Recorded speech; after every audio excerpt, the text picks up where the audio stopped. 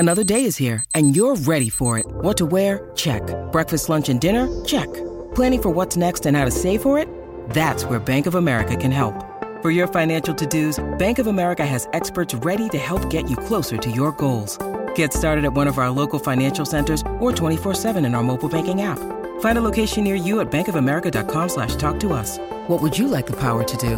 Mobile banking requires downloading the app and is only available for select devices. Message and data rates may apply. Bank of America N.A., member FDIC. Yes, one of the great birthday songs. It's played, of course, religiously when people celebrate their birthday. And I thought I'd play it, Stevie Wonder's Happy Birthday, for this gentleman who I'm about to introduce. Turns a half century today. Who would have thought that Danny Green, of course, the great WA sports person, actually turns 50 today? Happy birthday, Danny. Much appreciated, Pete. I'm very, very happy to have got here. Let me also say I've got you in the car, so we're going to spend a few minutes with you while you're commuting, but I believe you've got a zoo in the back, have you?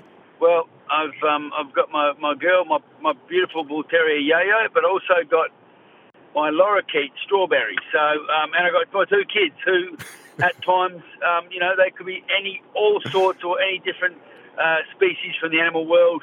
At any given time, depending on their behaviour. We've got a bit of a menagerie, but Strawberry's in the back, and he tends to get a bit vocal. All right, if there's a bit of noise, we can hear Strawberry in the background. Adds to the dynamics of this interview, Danny. I must ask you, how old are the kids now? I remember when you became a father all those years ago. It was a special moment. How old are they now? Yeah, very special, Pete. My daughter Chloe's 21, just turned 21, What? and my little man Archie. Yeah, my little man Archie's not so much of a little man anymore. He's growing up fast, and he just turned 15 late December. So, as you know, Peter, it rips along. Yeah, let me tell you, Chloe, 21, when, of course, prospective boyfriends knock on the green door, I reckon they'd be fearful of what Dad might do or might say when they come to the front doorstep and ask permission to take Chloe Green out. Yeah, I've been through that, been down that track, mate, and she has a boyfriend, Scott's his name, and they've been together for a couple of years, and he's a fantastic young bloke, and so for me it's been a pretty seamless transition from a father, overlooking a boyfriend, because they've been together for a couple of years, and he's a ripping young bloke, so we're really happy for both of them. And what about you, Danny? At 50 now, looking back over your life, you're pretty content. Sporting-wise, you achieved what you wanted to achieve. You've got a lovely family. I believe you're leading and living a nice existence at the moment. You must be pretty content as you reflect on your years. Yeah, without doubt, Peter. A couple of close calls when I was young. I'm happy to make it to the age of 50, and I've been blessed. I was blessed to be born into two loving parents, and having three siblings that I'm very close with, and then formed a magical friendship group from a very, very early age. So I'm still friends with a majority of the blokes, or I'm going to say majority. There's about 6 or 8 of us that have been mates since I was from about the age of 9 to 12 that we're still very close with, and then I've made forged some significant friendships along the way as well. So I've been really, really lucky, Pete, to have been, and the one thing my father instilled in myself and my kid and my brother and sisters, Narelle, Shani and Brendan, was to surround yourself with good people. And I feel that's what I've aimed to do. And I think there's a bit of luck involved. Good people come your way too, and you gravitate towards them, and you latch on them, and you always try and hold on to something that's of value and that's good and decent. And I've been very, very blessed to have been surrounded by so many good people. And today, when I look back and reflect on my life, I'm very happy. I worked extremely hard. I took a lot of punishment and worked harder than most fighters out there to achieve what I did. But also, again, surrounded by good people. I had Justin Norcus, Molly, affectionately known as, and he was head of Green Machine Boxing, and Mickey Pember and Pauline Wilson and Wayne Loxley early in the day in the media section. We formed Green Machine Boxing and really, really took Australia, by storm, and put on 3 of the biggest boxing shows, the biggest boxing promotions that have ever been so far. And I don't know whether they're going to be stopped or beaten any time in the future, because they were momentous. So it's been a wonderful life, having to be achieved a lot, seen a lot, travel the country, represent my country in boxing, something I always wanted to do. and maintain amazing friendship groups. And now I've got a wonderful family of my own that I'm very, very proud of. So, you know, life's great, mate. But I don't say that lightly. I'm very, very appreciative and grateful of the life that I have. Just before we talk a bit of boxing, because, of course, that's where you made your name as far as a career's concerned. Your brother, of course, played for the Claremont Footy Club. I remember meeting your dad when he's involved with Hungry Jacks, who became prominent sponsors and still are with the West Coast Eagles. Did Danny Green ever contemplate playing footy, and are you still a West Coast Eagles supporter? Pete, I love playing footy. That's some of the best years of my life. One of the most magical memories I have of. Some of them are 3 premierships who won as a junior football club, and those same blokes that are mates with now to talk about, they were the guys I played footy with. I stopped playing. I played up to the 17s when we won the Tigers Cup premiership, and then I played a year after that. When I was a bit older as an amateur. But mate, I was terrible.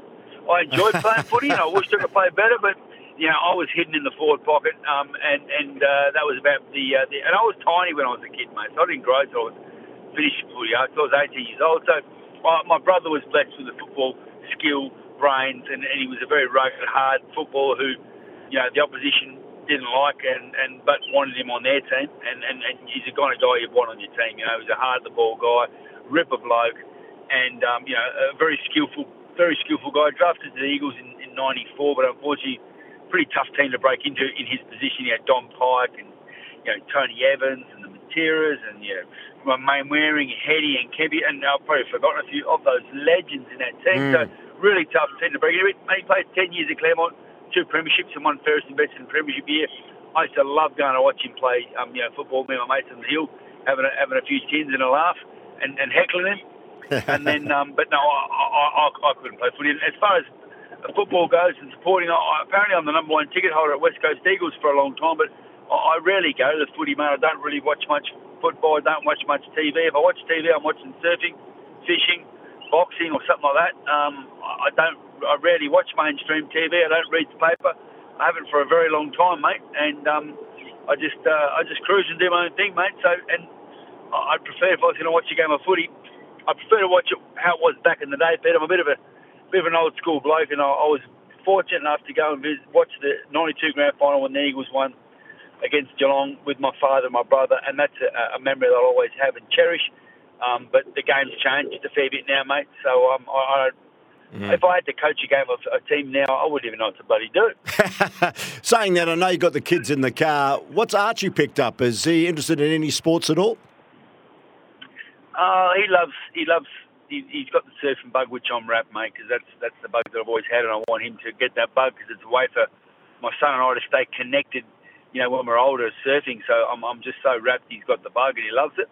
But he also loves boxing, man. He wants to fight. He said he wants to fight. My daughter wants to fight. She was a very, very successful open water swimmer. She won 3 national titles, 10 kilometre, 7.5 and 5 kilometre national titles in the open water, which is just a brutal gig. And now she says she wants to box. So we'll see, mate. She's been walking the walk with me a bit. So let's see if she starts talking the talk. We'll start sit down and talk turkey. But my boy Archie, everyone says he's just hungry to fight. I don't want him to, mate. I really don't, because I know how hard it is and how tough it can be on the body. But if he seriously wants to, and that's what he wants to do, and he has all the skill to do it, he has the natural attributes. He's naturally gifted. He's got big mitts. He's tall and lean. He's skinny and tall, but he can punch. He loves to mix it up. He's not afraid. He's got great skill. He's got good footwork. So, look, we'll see. But if he wants to fight, it won't be for a couple of years yet. I want to hold him off until he's older and more developed physically. But at the moment, he's walking the walk and he's talking the talk. So we'll see, Pete. Yeah, and if it does eventuate, you'd be happy to be in his corner, I gather. Knowing the game inside out, mate, it's imperative that I'm by his side. And it's difficult as a father to be a trainer. I said to him, mate, there's going to be times where it's going to be very hard for me because I know the fight game inside out, and I'm going to have to send you back out of your stool, and you're going to be in danger of getting seriously hurt. And maybe, damage. You're going to get damaged. You're going to get concussion. You're going to get knocked out. You're going to get broken bones in your face, broken ribs, broken hands. It's going to happen. That's a given if you're going to make it to the top of the sport. So it's going to be difficult for me, but I also want to make sure I'm there to guide and help him and support him I don't want to push him. I just want to support him. And my role will probably be helping prevent some silly mistakes or him doing the wrong things and learning the wrong things and not applying himself the right way. But he has attributes like me, so he's going to be a hard worker, I imagine. So that's probably not going to be a problem to make him work hard. Probably making sure he doesn't work too hard. Interesting. As a teenager, you tried mixed martial arts, kickboxing, and of course you had your first amateur boxing bout. I think you were about 20 years of age.